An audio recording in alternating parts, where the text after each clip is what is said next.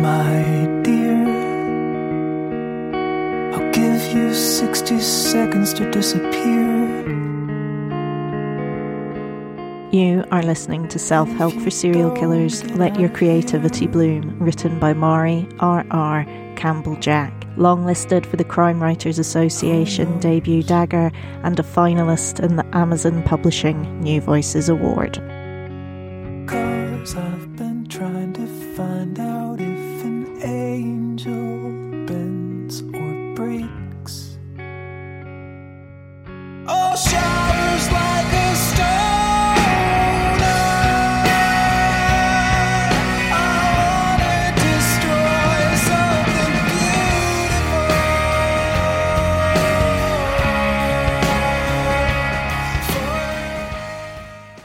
Once I graduated, I knew I needed desperately to practice what I had been studying and learning.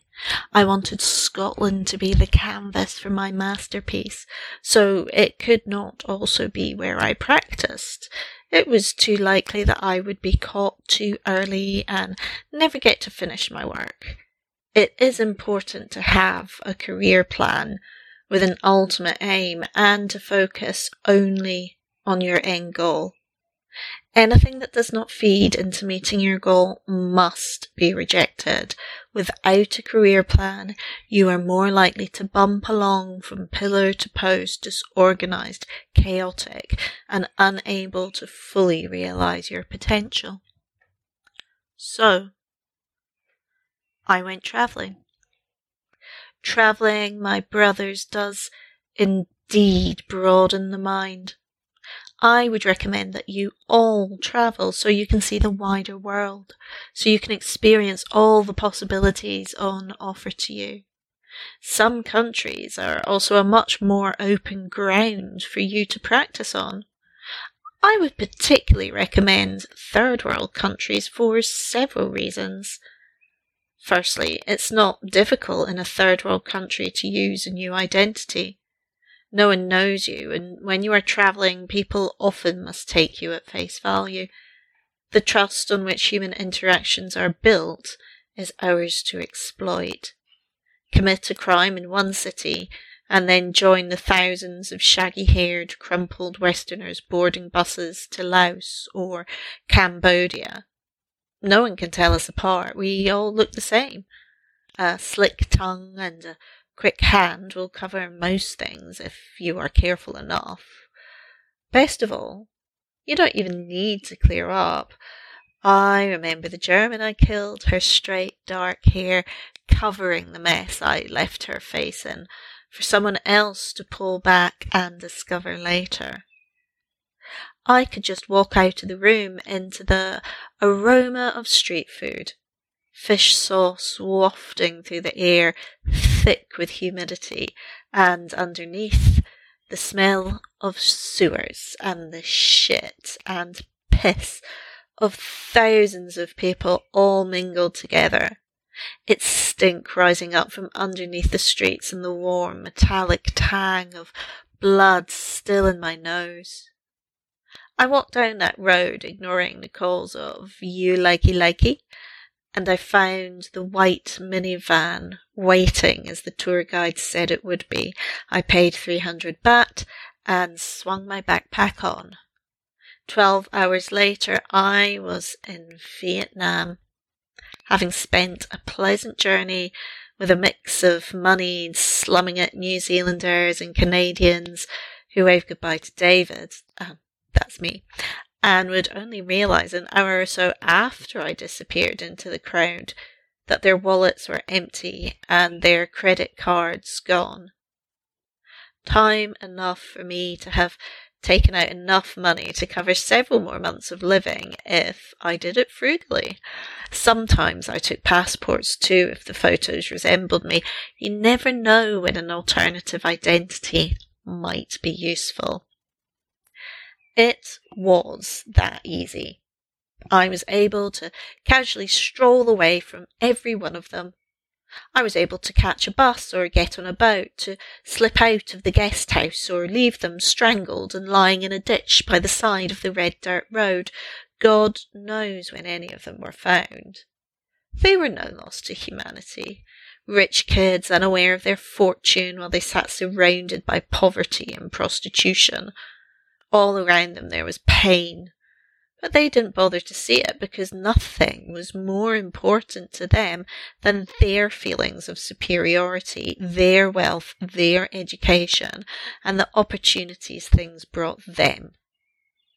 The indigenous population were there to be exploited, and so were nothing, less than nothing, having no redeeming features to make them human. The local police were sometimes so incompetent, and the local politicians and business people so desperate not to risk the tourist money they relied on that they even covered up the murders themselves, rather than really trying to solve them. Ever thought about the number of people who go missing while travelling? It's not hundreds, it's thousands. People like to live with the illusion that life is predictable, that they are essentially safe. They're not. People disappear from their own homes with no explanation. People go to the shops and they never come back. They set out for a walk in a national park on a nice sunny day and are never heard from again.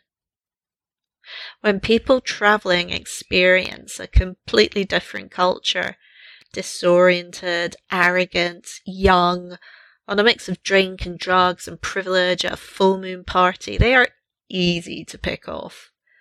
People are idiots, too full of themselves to really understand anything. All you must do is wait and watch and seize the opportunity when it comes your way. Once or twice I tried it with locals. They are easy too. When people are poor, or orphans, or whores, no one really cares if they die. They just note it, clean up, move on. It wasn't as satisfying. The tourists, they were really parasites who thought they deserved everything they had, and those around them, who truly belonged to the country they were in, were nothing but servants, things to give them pleasure and then move on from. I enjoyed them all, but especially the men who boasted about using the prostitutes and then not paying them, as though this was something to be congratulated for. Their headless bodies floated down a wide river and were probably eaten by fish before anyone even noticed they were gone. Just another statistic of the backpackers who go missing every year. What these deaths did allow me to do was experiment, try new things out. You can kill a child simply by kneeling on their chest. An adolescent is harder as they have more power in their limbs to resist. A blow to the head can make a highly satisfying thwack of a sound. Blood has an amazing translucent quality. Some people can hang on to life long after you expect them to let go.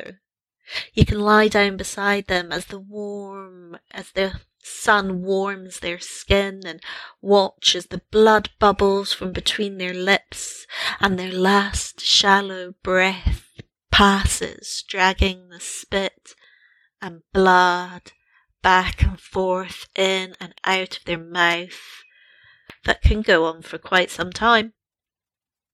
What travelling did was not just open up the world to me, but strip away the should. I didn't have to pretend to fit into the societies I found myself in. I could circumvent their rules easily and feign ignorance. In the third world, life is cheap. The liberals talk about our colonial past, but they don't realise that we are still exploiting the third world in every way we can. Sure, parents and families have some feelings around a death, but the wider societies, they're just like ours. They only really care when victims fit the right profile, well off, educated, not troublesome. In that way, humans are always totally alike. It's only when a victim has some privilege or kinship to the elites that you will see action taken. So travel the world, kill the whores and the orphans. Wait until everyone in the insufferably loud group of Americans is drugged up to the eyeballs, and then pick off the loudest one, knowing that no one will notice for hours, strip away all the should that the society has given you, and come back an enlightened man. The butterfly. You will be enlightened not because you have uncovered some mysterious secrets. I would like everyone to know that those who claim to have done so are not even able to describe that secret properly, which is really the sign of a charlatan who can't even construct a credible disguise. You will be enlightened because, unlike all the others who follow the rules, who don't even think of living their lives any differently from the prescribed formula, you will know exactly what you are capable of. Once you know that, you may have to feign the trappings of a normal life to pass. But, my brother, you will have profound knowledge of who you really are. Knowledge that will free you. Along with the enlightenment I found in shedding all those shoulds, I also practiced again and again. I squeezed with my hands, I struck, I carved into flesh, I ripped, I tore with my teeth, I pressed eyeballs inwards, I pulled on tongues, I cut off toes and fingers and feet and hands, I sliced off breasts and teased lips away from the face, I cut to watch people bleed, I made them taste their own blood, I tasted their blood, I realised that scalping isn't my thing, I don't care about hair, I bit, I chewed, I gnawed, I did it all. If I liked what I tried, I perfected it, what I didn't like, I didn't try again. I found one thing to be true. It really doesn't matter where someone is from, the colour of their skin or what they believe. Everybody dies the same. I refined myself. I put myself through my own apprenticeship in a crucible of my own making, knowing that when I came home, I would be ready to become a master and create my masterpiece. And I will tell you more next week about how you can do that working with your family.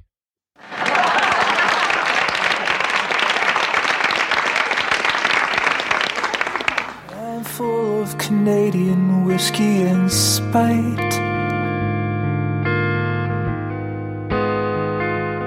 Again.